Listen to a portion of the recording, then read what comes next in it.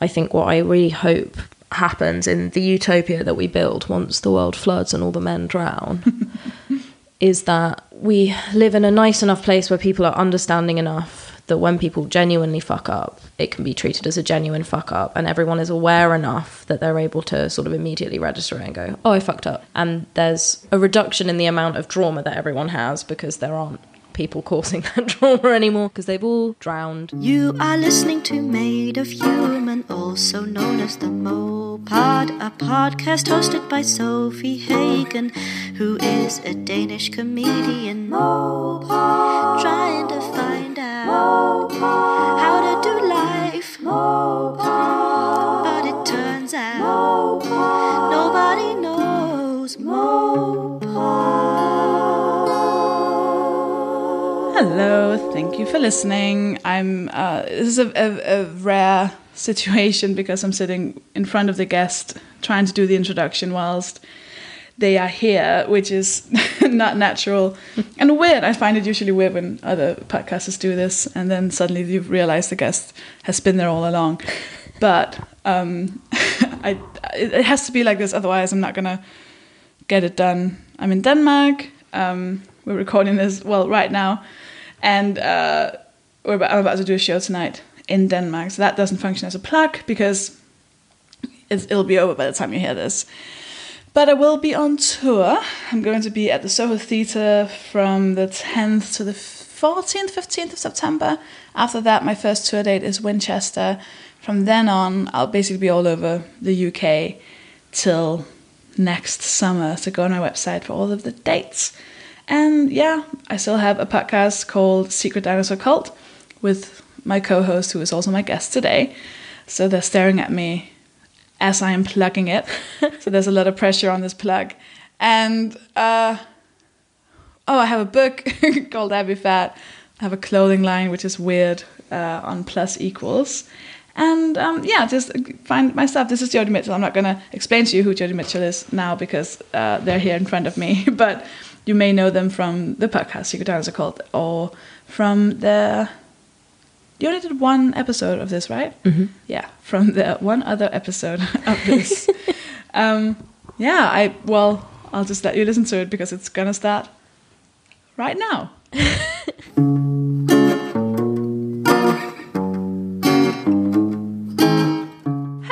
Hello. Did you find that weird? Was that weird? I thought it was beautiful. Yes, You did a really good job of plugging our other podcast, and I'm proud of you. Thank you very much. How are you? I feel like my you in Denmark consists a lot of me just force feeding you a lot of Danish stuff and not really giving you much of a choice. I don't consider it force feeding because I do want the food. I would say I'm submitting to your food feeding. I'm food doming you. Yeah, it's a consensual food domination. And it's delicious. We just got back from our cultural tourism for today, which was Sophie taking me to the supermarket. It was great. It was delicious. It's amazing. I have this weird feeling of nostalgia because it was like the supermarket I used to go to every day when I lived. Like our Airbnb is right next to where I used to live. So I'm feeling all sorts of feelings all the time. And I'm like in this weird daze of like, I used to ride my bicycle here. Things that you have no reason to find interesting whatsoever. Yeah, we look directly onto your student accommodation, right? Yeah. Which is so I find it so strange. I'm very emotional about this whole trip. Yeah, is it surreal for you? It's super surreal. Yeah, it's really strange. Yeah, but I like showing it off because I get weirdly, not nationalistic or I don't know, patriotic, but quite proud of certain things about Denmark. So I quite like when people go, ooh, that looks nice. I'm like, yeah, as if I made it. It is kind of fair though, like especially with food stuff, the bread is better. Mm-hmm. You were right. Thank you. The bread is better and the pastries are amazing and the cakes are amazing and yeah. The feminism isn't as amazing. It lacks slightly. But the cakes are great.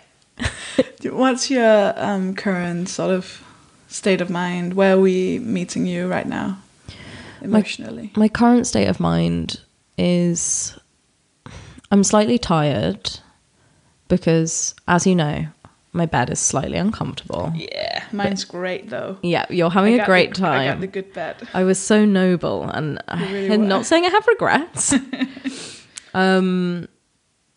We're also, we should say, just for the purposes of people listening, our Airbnb while we're here has some very creepy art on the walls. It's very, very, it's slightly problematic in that there's a lot of things from cultures that our host definitely does not belong to in any kind of way. And I can't really figure out if it's okay for him to have these things on the walls. Yeah, I'm unsure about it. The one thing I do feel supportive about is the painting of the mermaid holding what I assume is butt plugs. Yeah, it's definitely butt plugs. It's right, it must be butt plugs. Yeah. Because why else would you hold... Yeah. And it's kind of holding it beneath the butt. It's definitely a butt plug. Yeah, you're right. I shouldn't gaslight myself. It is a mermaid with butt plugs. It's a mermaid with a butt plug, which I also accept more than the photo over my bed, which is the photo of drawing of 5 Chinese babies dressed as dictators. Oh yeah, that is weird. It is strange. That is weird. There's a lot of strange things happening in this this Airbnb. Yeah. Do you want to tell your TV idea? No, because I'm going to plug it and then I'm going to be okay. famous. I'm going to have it on Channel 4 or something. I'm going to make that sweet, sweet cash off of it. Do you want to talk about what happened on Sunday? Oh, God, do I? So, I can't really read. What, me just immediately covering my face in my hands? Yeah, because you're sort of smiling, but you sound a lot like you don't want to. No, we can talk about it. I think it's probably good to talk about it, it's just still not the elephant in the room, but it's just still sort of because it was so shocking, it's still just there. Yeah, it's so present, isn't it? It would be weird for us to talk for an hour without. Yeah. I feel like our entire existence together is one long Made of Human episode. We were like, we woke up this morning, we were like, what should we talk about on the episode later? I guess we'll just have a chat. Anyway, let's go to the shop. And on the way there, we discussed codependency, trauma, dads. We talked about dads for a while. Psychology, why you're obsessed with food programs. Yeah. And then, of course, we looked at Cress for a while. Oh my God, that was so good. That was really good. The Cress was the best part. And now we've actually got to recording the podcast. It does feel weird not to talk about the elephant in the room. Maybe you should outline what happened, and then I can fill in there. We recorded 2 episodes of Secret Dinosaur Cult in Copenhagen. And it was good. The first topic was public transportation, like accessibility and safety on public transportation, and the second episode was about feminism, and it's kind of hard to summarize, but basically the idea that everyone fucks up and we need to our starting point should be that everyone fucks up all the time, and not that that's necessarily like okay, but that we have to accept that, so that when you are called out, you have to just be like, oh yeah, of course I'm being called out, because of course I'm problematic all the time, thank you for calling me out, I'll try and do better.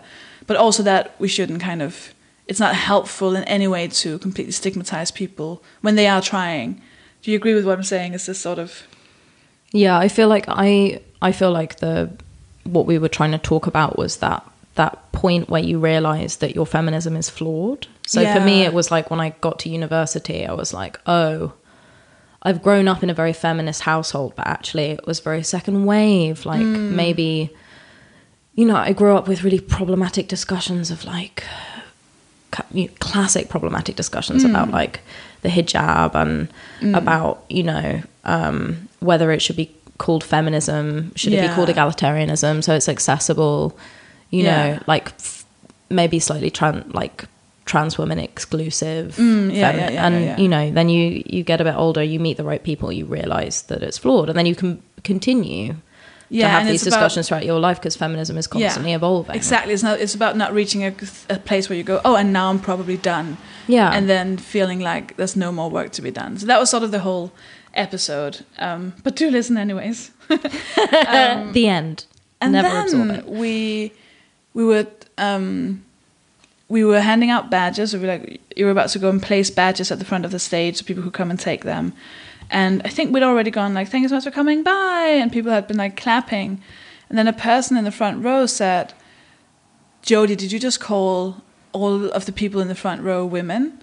Ladies. And there was this like hush that sort of fell over the room, and like people had just finished clapping, but people kind of stayed seated because something was happening, and like there was no music playing or anything, and you just kind of squatted in front of this person. I was like, oh my god, did I? I don't think I did. I don't remember what exactly you said, but it was like you were shocked. And I thought this person was joking because I thought it was like a callback to the whole episode of like some kind of weird joke.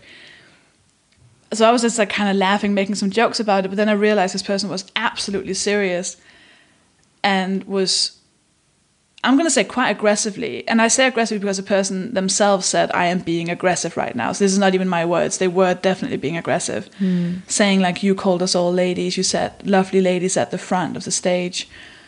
And you were just kind of shocked, understandably, because everyone who knows you, even just a tiny bit, knows that I've never heard you say ladies. Like, I've just never heard you address a room full of people as ladies, ever. Yeah. Also, it was weird for you to even, there's no reason for you to thank the ladies in the front row. Like, that's not just because it would be ladies, but why are you thanking the front row? They hadn't done anything particularly interesting or anything. So that would have been strange. So everything was just very strange about this, but this person was clearly quite upset about this and said, like, it's very uncomfortable to be referred to as ladies, and you were being like, oh, I totally understand, like it happens to me all the time, and it does. We'd been in Sweden the day before, and I mean, I counted like 5 times where someone said, hey ladies, to us. So I was like, yeah, I totally get that feels shitty. And you were being so nice, you were like apologizing so much, even though I was like, I don't think you said that, and I knew you didn't. It didn't sound like you.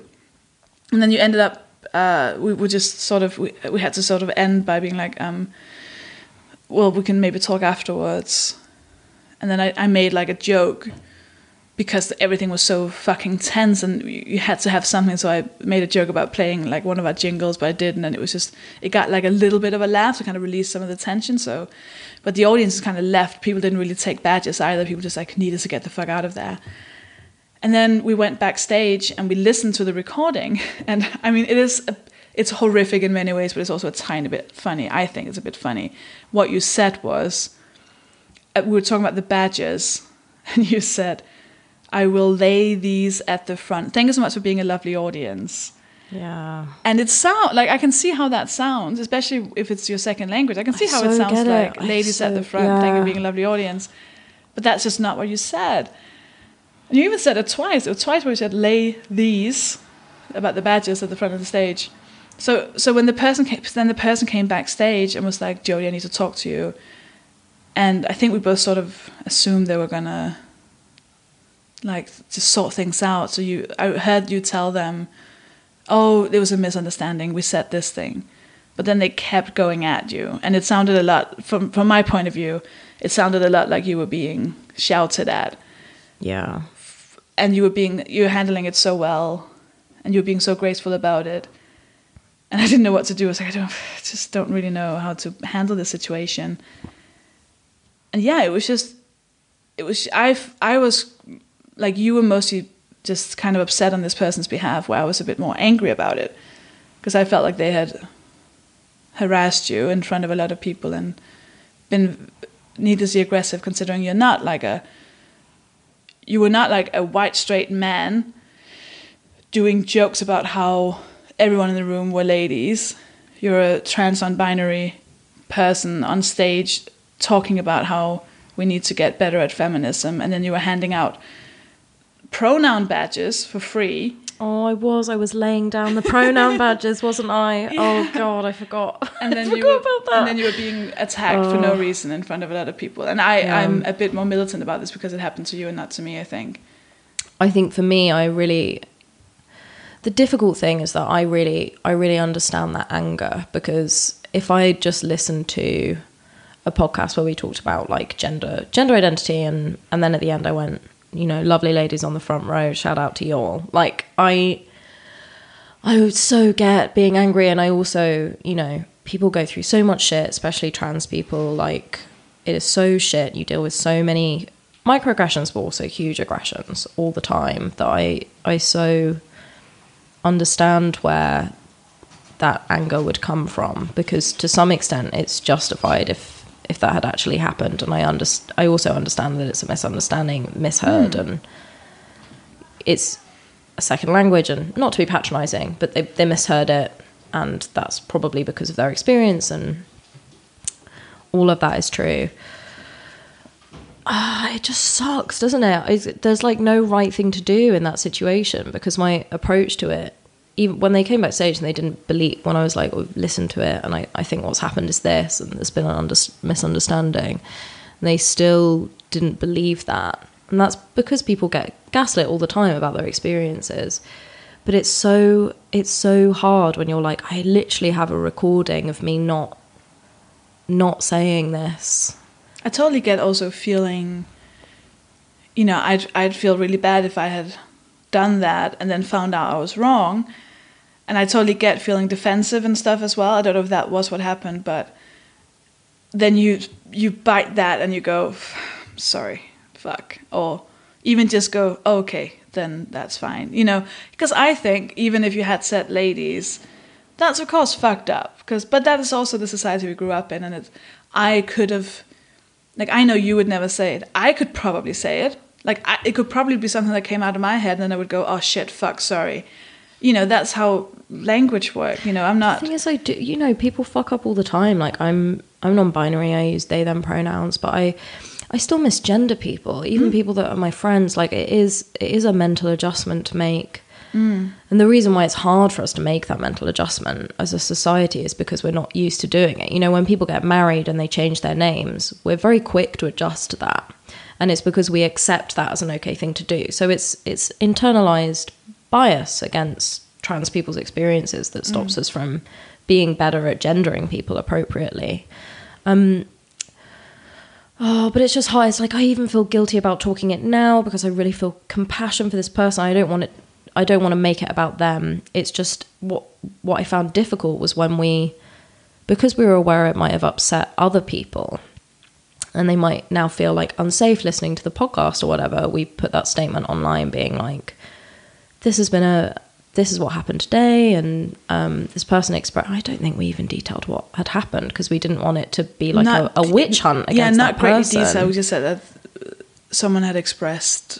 I think we just put that someone expressed anger at gendered language. Yeah. We explained what had been misheard, and we said that it's not this person's fault because gendered language sucks. And then we said, but if there's anyone else that was affected by it, we're happy to send you the recording if it would help in any way. And to then have people commenting beneath it being well, it sounds like you did say it. Yeah, someone said, I also heard you say it. You're and then we found I also the heard her say it. Oh yeah, they misgendered oh my you. God. They misgendered you in doing so. It's see how oh God, no. And then I made a video where the recording was so people could hear you saying lay these at the front of the stage, and then that person just deleted their comment. And I feel I know that people have this. I mean, for me, this is how it's different. For me, that's why I'm a bit more less. I guess less emotional. I give less of a shit.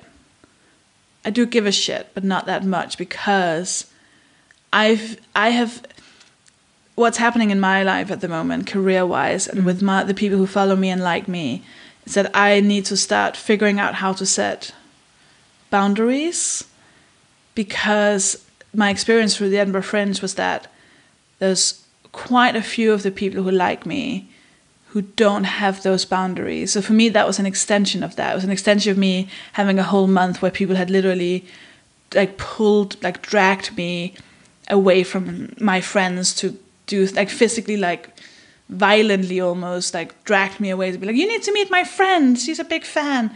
Or people stopping me in the street when I'm doing things to tell me about really, really horrible trauma that I'm just not capable of dealing with, and I have my own shit sort of thing. And that's happened so much. And I need to I would love for people to have an understanding that, sure, we're more open to things because we're more in the public eye, we are the people on the stage. So of course you can't be pretend I'm nobody when I'm not on stage. but you are also, like, that was an attack on you. And there's a difference between saying, oh, hey, you fucked up and that hurt my feelings, and for you to be able to say, yes, shit, I'm sorry. And then that being like, cool, still hurt my feelings though, fine. And then having a full-on attack on you in front of 100 people, and then you apologizing and them saying, like, continuing to attack you.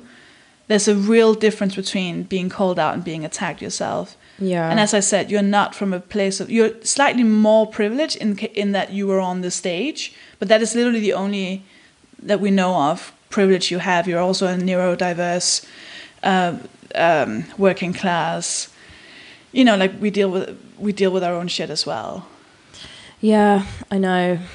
I know what you're saying completely. And I mean, your experience in Edinburgh, walking around with you, was so intense. And I don't know how you deal with that effectively, because it is exactly the same problem, isn't it? It's like, in this set of circumstances, I would hate for that person to listen to this recording and be like, fuck, I'm a piece of shit. Like, because sometimes things are just really triggering. And like, we need to have more space in society for people to be able to process their shit. It's just difficult when you are like one of a very small group of people who talks about that kind of trauma yourself, and so you are the sort of the focus point for other people that have experienced that, and so you're the person that ends up fielding that trauma for them. That's so much on top of your own stuff. Well, my therapist, when I told her about it, and she was like, so I told about some of the examples of what people would say to me, and she said, but you could be the first person they ever told this to. Yeah. Like, maybe you triggered something in them that made them realize something that maybe they never told anyone before, and they met you, and then you were the first person they could share this with. It might be a huge moment for them. And I was like, I know exactly what to feel about that, but I feel nothing, because it's happened so many times that I've had to shut down those emotions, because otherwise I would be a mess. I'd be broken constantly, like taking in everyone's deep trauma and emotions, and I would just be sad, or I would just be crying all the time for other people. So I've had to shut down everything, and that's the consequences of that for me, is that then I feel nothing. And that's also very uncomfortable, to hear someone's trauma and go, like, just feel like your blood is cold and you're like, really, I can't. you've just completely shut it down. I dissociate completely, because I'm like, I'm sorry, it's too much. And then I feel like a psychopath, which is also not the greatest panic one can have. I know. Yeah. Like, I have become my grandfather. But that is, you know, it's sort of, and then people get infuriated when you don't listen to them, and then you're like, what's the right answer? You know, for me to just not do anything in the public eye, for me to be an asshole, for me to brand myself as an asshole. How do you kind of say to a large group of people to, like, please consider me a human being? Or I mean, it's not that, is it? Because they do, but I don't know, because there's nothing you can say without sounding like an ass. And like with that, so there's also us understanding a person like that, completely understanding, like, you know, going to a comedy show, trusting that you're not going to be misgendered, trusting that these people who talk to you will understand you, and then feeling incredibly let down. But that's also such a, and that my whole thing was, but I could have said, ladies, I could have, you know, you're on stage, there's adrenaline, you're trying to figure out like timings, you're trying to think of the next joke, there's like 11,000 things happening in your brain when you're on stage. You know, you're just trying to decipher between everything, you're trying to keep an eye on the audience and the time and the tech and then if someone was suddenly to say something or surprise you, because you're thinking of something else, your brain will just go into like caveman thoughts, and you just go, sorry, sir. You'd be like, oh shit, because that is what I've been saying for 29 years of my life before I learned. So there's also a thing of going, wow, that's what being outside unfortunately is, and that's why I'm really scared of branding. I'm scared of people reading my shows as safe spaces, because they will never be safe spaces. I can't promise that something won't happen, because I can never be responsible for that. You mean it feels like a big burden for you to carry? Or do you mean you don't It's just a big risk. It's a big risk for someone, like when I see people go, oh, you should go to the Sophie Hagen show because there'll be a safe space. I'll be like, no. I don't know if the venue staff... You don't want to be responsible for people's I can't experience as a whole. Yeah, there's no way I can. Like, I can't... Yeah, I don't have understand trigger that. warnings on my show, even though I should have. I can't promise that the venue staff, there won't be some new person who doesn't get, Like, who was it? We gave... For a show we gave the MC, like, how to greet the audience. And it'd be like, people of the audience, blah, blah, blah, blah, blah. Yeah. And the person went out and said, ladies and gentlemen. Yeah. We can't control that. We even gave them We wrote a script for them. Yeah. We can apologise for it. And I think I did to people on the way out. I think I did say sorry. But it is a lot, isn't it? For me, I think what I really hope happens in the utopia that we build once the world floods and all the men drown is that we're able to have so few assholes that are actively toxic, that we live in a nice enough place where people are understanding enough that when people genuinely fuck up, it can be treated as a genuine fuck up, and everyone is aware enough that they're able to sort of immediately register it and go, oh, I fucked up, I'm sorry. And there's a reduction in the amount of trauma that everyone has because there aren't people causing that trauma anymore because they've all drowned. And so things aren't triggering on that level. Maybe one day we'll have that situation. Obviously now it's more complicated because it's like, well, people are just treated like shit and that is not their fault. Therefore, like, of course, sometimes like something that feels smaller for us happens and it's incredibly difficult for them. It's a bit like when you finally realize what microaggressions are like and you unpick like the stereotype of the angry black woman, for example, which I'm not really qualified to talk about at all, but when you realize that this stereotype is just people shutting down the experience of people that have to deal with shit on a constant basis that of course no one else notices, but it's just like 1,000 mosquitoes stinging you every single day, and then eventually there's one more mosquito and it sucks and you get angry at it. That is the reality. And of course we have to have compassion for that. It's just also hard to be the vessel for that. And it's also that thing where you're like, well, but I've made myself into a public figure and I'm talking about this stuff and I do want people to, sometimes I do enjoy talking to people about their experiences, and if they really are on their own, of course, like as a compassionate human, I want to be able to be there for people. It is so hard when you feel like you're on your own with that stuff, and I've had like some beautiful, amazing conversations with people that are trying to come out as gender non-conforming, or and they've finally found some of the like other shows that I do, like the LOL Word. Like we have a lot of people come to the LOL Word because it's a space that only programs women and non-binary and trans people. Of course we have loads of people in that space that want to talk, and I love that. I think it's so amazing, but it is really hard fielding. Aggression is something I find really hard. I think just because of my own life experiences, I find aggression very, very difficult to deal with, because of course if I've caused someone to be angry, fair enough. If I've done something wrong, of course. But, I suck at dealing with anger. Just to expand it outside of this specific situation. I suck at it. I close down. I think one of the reasons why I was able to deal with it well the other day and just be, even though in my own head I was questioning whether this had happened or not, I knew that if I had done it and I hadn't owned that and apologized, that would be terrible. Fuck with this person even more. The best thing to do is just to really, really apologize, because their experience is the more important thing. That's where all of the trauma is. That's what's getting worse for them. So of course you apologize, you own it, you say that gender language sucks. You go and you check it on your own time, rather than being gaslighty and being like, I don't think so. Go and check. And then when you're sure, but it's, I really shut down when people are angry, and it's one of the things I find hardest about comedy is that sort of like bantery, aggressive way that everyone communicates with each other, because I don't have any time for it. It's so fake. I'm just like, it's like locker room chat. It's like when you're in a green room with people. We were kind of talking about this last night. When you're in a green room with people and they're just all talking over each other, bantering, slamming each other down, like making comments on each other's appearance, like, I just don't, it's so boring, so basic. I'm just like, for fuck's sake, like, I really can't deal. And I think it's because I've had lots of trauma in my life that's related to aggression. Now I'm just like, whenever it happens, I feel this total sense of calm. I think I just dissociate. I totally dissociate from what's happening.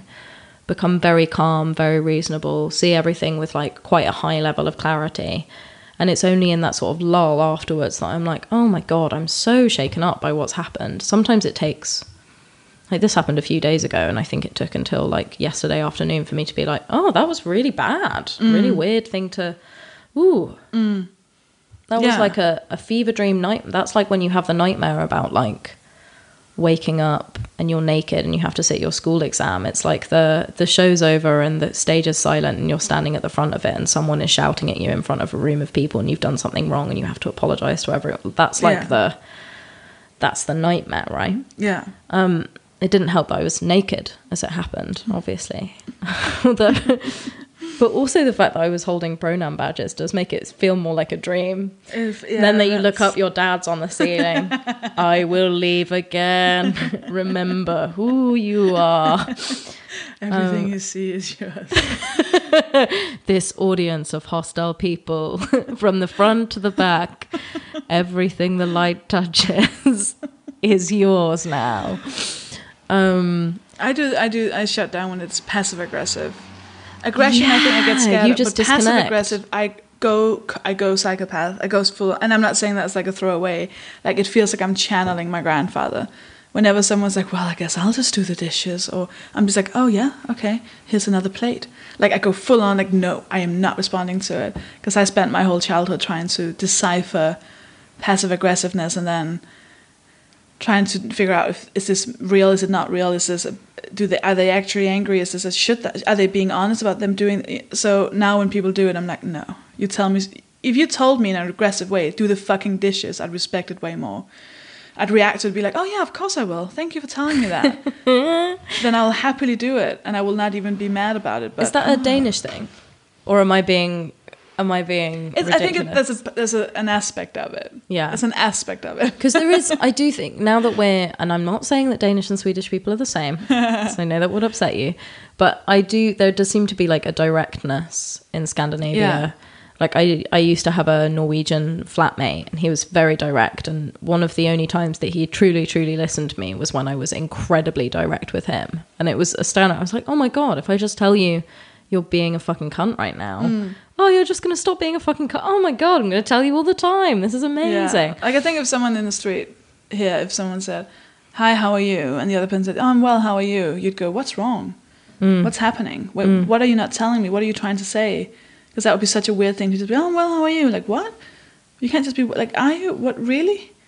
Like, it's just, I found that, for me, when I moved to the UK, that was rude. So, hi, how are you? I'm well, how are you? I'm well. Like, what? What are we doing? This is bullshit. Like, what, we're just pretending? It is a strange ritual. It is very weird. Especially in a country with such poor mental health and high levels of hatred and aggression. It is strange. And to be fair, we have that too. Yeah. Another guys with toxic masculinity.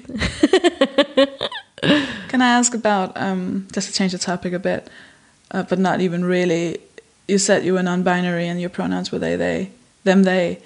Is that the first time you've said that bit? Because you've said you're non-binary, but I think on our podcast, you said she, he, them. Yeah, I think that is the first time I've said that publicly. You're the gatekeeper of my gender transition. People are not allowed to come out as anything unless it is on my podcast. I have to ask Daddy. I have to come here and ask Daddy. Sophie, may I please?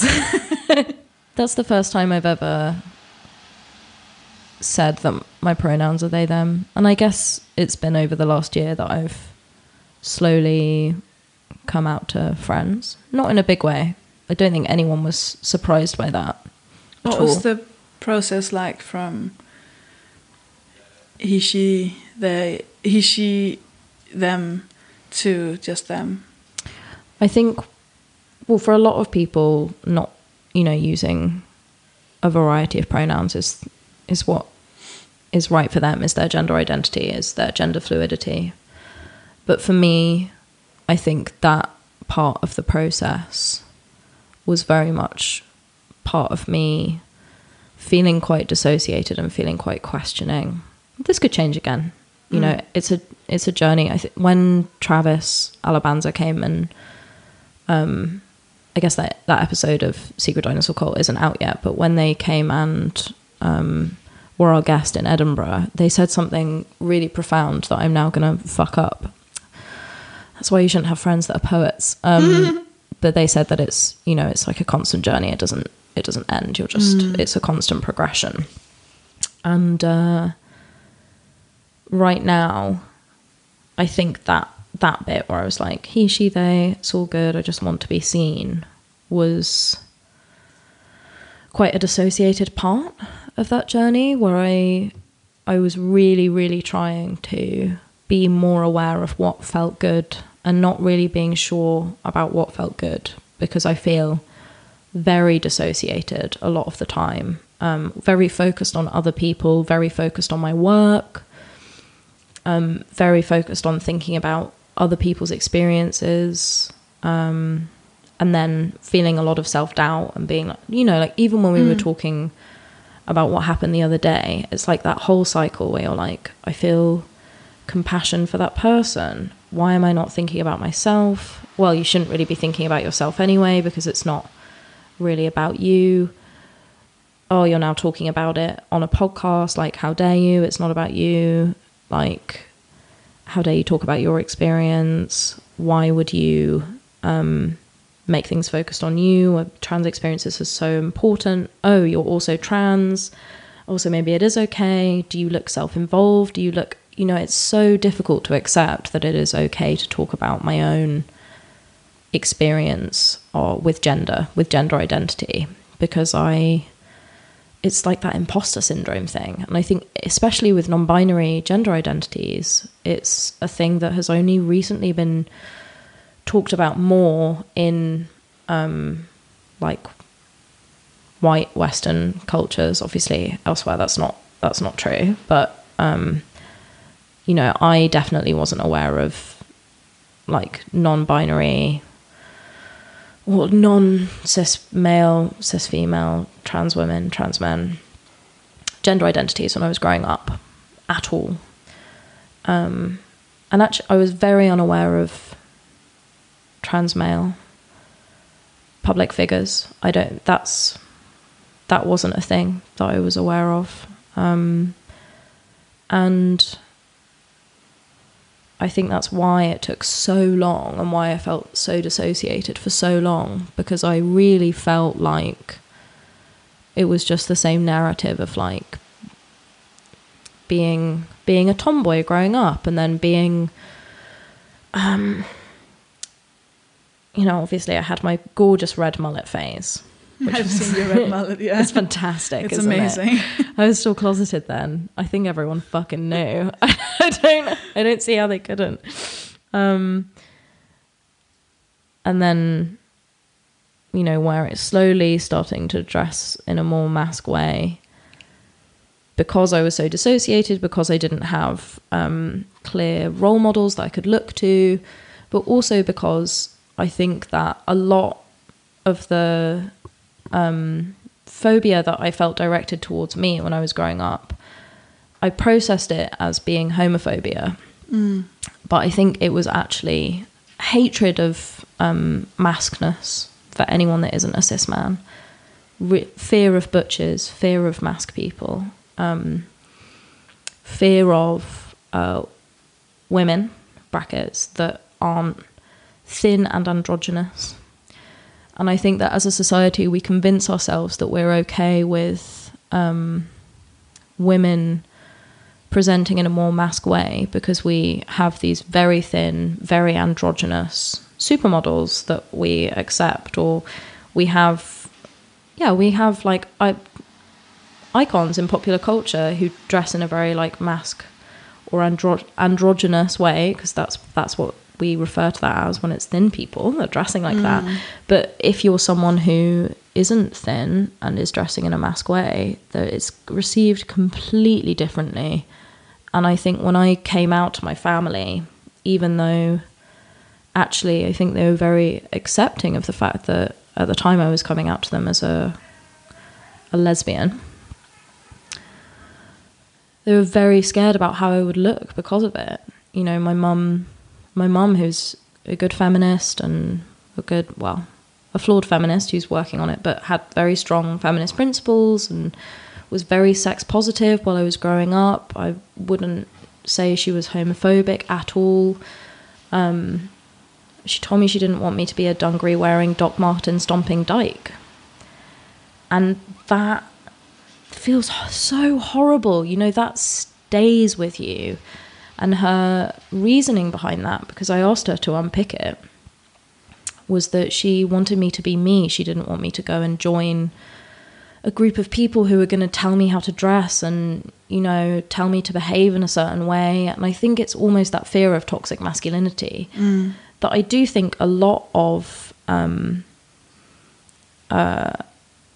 like butch queer people do absorb. Like, I do think there's definitely a problem with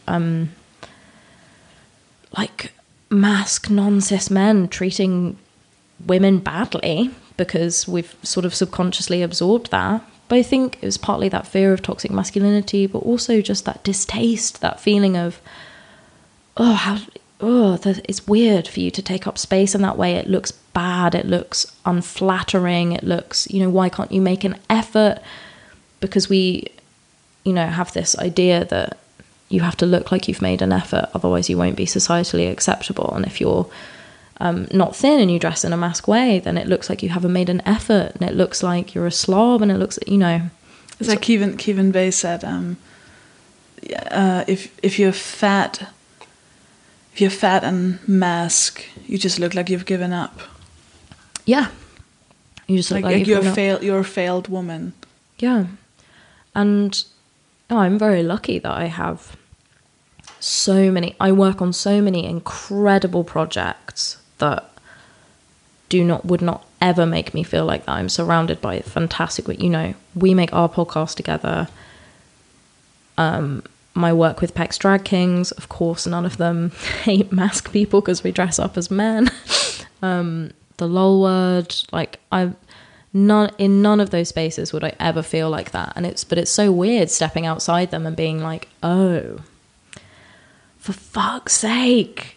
It's so, because I think most of us, even if we have a good network of those people who get it, then sometimes it's only like one step further, like meeting a friend of a friend, and then suddenly you're like, oh, you don't even know that non-binary is a thing. Or, you know, it's almost like you meet someone new and you realize they're still 30 years behind, and you're like, fuck. And then you kind of realize how much learning has been that you have had to do yourself in a very short period of time. And you're like, wow, this person just doesn't even know that there are things to learn.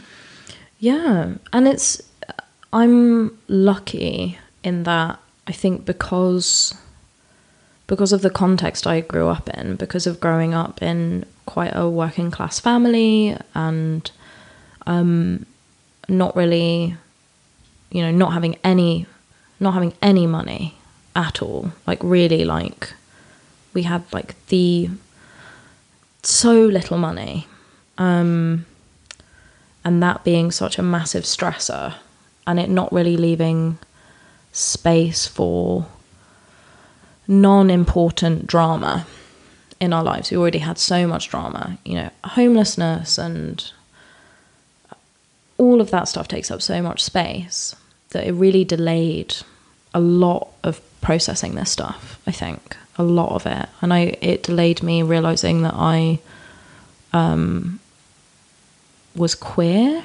So it really delayed me processing my sexuality, and even when I was processing it, I didn't really talk about it at home because there was so much other stuff going on. Even though I knew that would be okay, there just wasn't space for it. And I think it almost taught me to push all this stuff to the back of my head. You know, it's like, don't ask for more of people don't lay this like new gender identity they don't know anything about at their feet. You know, I'm not out to my wider family, and I think the vast majority of them would probably be really supportive and would try and understand.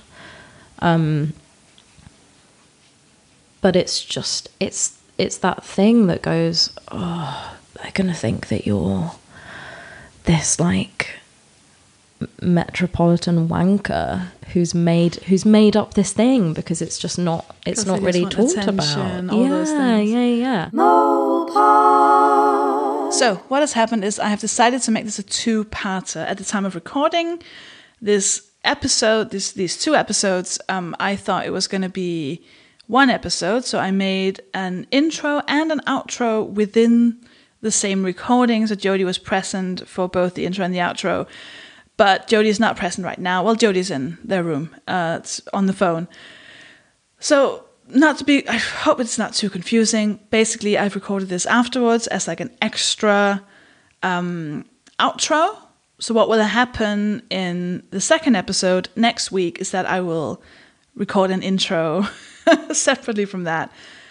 And then the outro you'll hear is the original one. Does that make any sense? Listen, it'll be fine. What I'm saying is there's another part to this because Jodie and I had so much to talk about. It's a special episode in many, many ways because Jodie is obviously like a very close friend of mine. They've, gone through so much stuff, and like even just the experience we had on Sunday was big enough that it needed to be chatted about, both because of our emotions about it, but also because of the the political circumstances around it, etc., etc.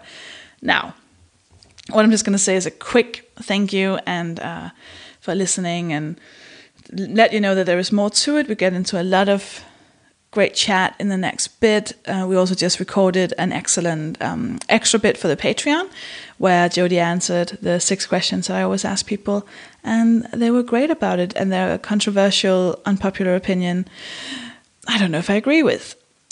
Which is always exciting, isn't it? And if you want to become a patron, go to patreon.com/mohpod, MOHPOD, and help the podcast financially. It helps. It's not just that it helps a lot. It makes the podcast. So I really appreciate it if you do that. And if you pay more than $5 per episode, I just want to say thank you very much. And you become a friend of the podcast, meaning I'm going to say your name now. Now, this is a bit strange because the first time I saw this list of names was when I recorded the outro when Jodie was here, when I thought it was going to be a one-parter. It's just too long to be a one-parter. So now I'm going to see it for the second time. And next time you're going to hear my genuine surprise at some of the newbies. Then I'm going to be less surprised now. So thank you for all of your support, for telling your friends, for the 5-star ratings, for just being great people. I am doing a live episode of the Mopod on the 22nd of September in London at the Steel Yard, so do come to that. I just want to say a massive thank you to these absolute heroes. I want to say thank you to Alan Bland, who's new, welcome. Andrea Papillon, Andrew January, Andy Walker, Anya Knobloch, Ashley Salmon, Awesome Blue Sky, Barry Norton, Caitlin Cat Posey, Cherry Windsor, Claire McCowlin, Connor O'Donovan, Danny Beckett, Daniel Rifersheet, Daphne Fanger, Eleanor, Emma Chan, Vanelladon, Privacysaurus, Aurora Teratops, Fiona Richardson, Grace Ann, you're new, hi Grace Ann, Hannah Rose Tristram, Harold Van Dyke, Harry Minute, Heather Watson, Ida Søger Larsen, Janie Mahoney, Joe C., Kathleen Gudmundsson, Kathy Draxelbauer, Katie Hatfield, Katrina Engelsen, Kathy Travis, Kaylee Renault, Kim Williams, Kirsten Davison, Chrissy Nicholson, think you're new. Hello, Chrissy. M. Murray Fraser, Manon Alien, Marketa Dubalova, Megan Roberts, and then my favorite new person, Patreon, my Patreon. Tiggerific Paul Swaddle, Paul Williams, Perpetual Motion, Pierre Fenne, Rachel, not really, it's Lily and Harry French in a racial costume, Rachel Evenheim, Rachel Furley, Rachel Phyllis, Ragdoll, Robert Knowles, Robin Cabot, Russell Hughes, Sarah Ferreira Eikersted, Sarah Allett, Sarah Plumer, Susie Tyler, Victoria Greer, and Victoria Layton. And then I want to say a massive thank you to Dave Pickering for producing this episode, in particular this episode, because this is a mess of an edit. So thank you, Dave, for being a hero. I want to thank Harriet Brain for writing and recording the jingle, Anton the Brinkhouse for the logo, and of course thank you to Jodie for being such an amazing guest who had enough to say that it had to be divided into 2 separate episodes so that people could enjoy it even more. So thank you to everyone, and speak to you next week. Bye.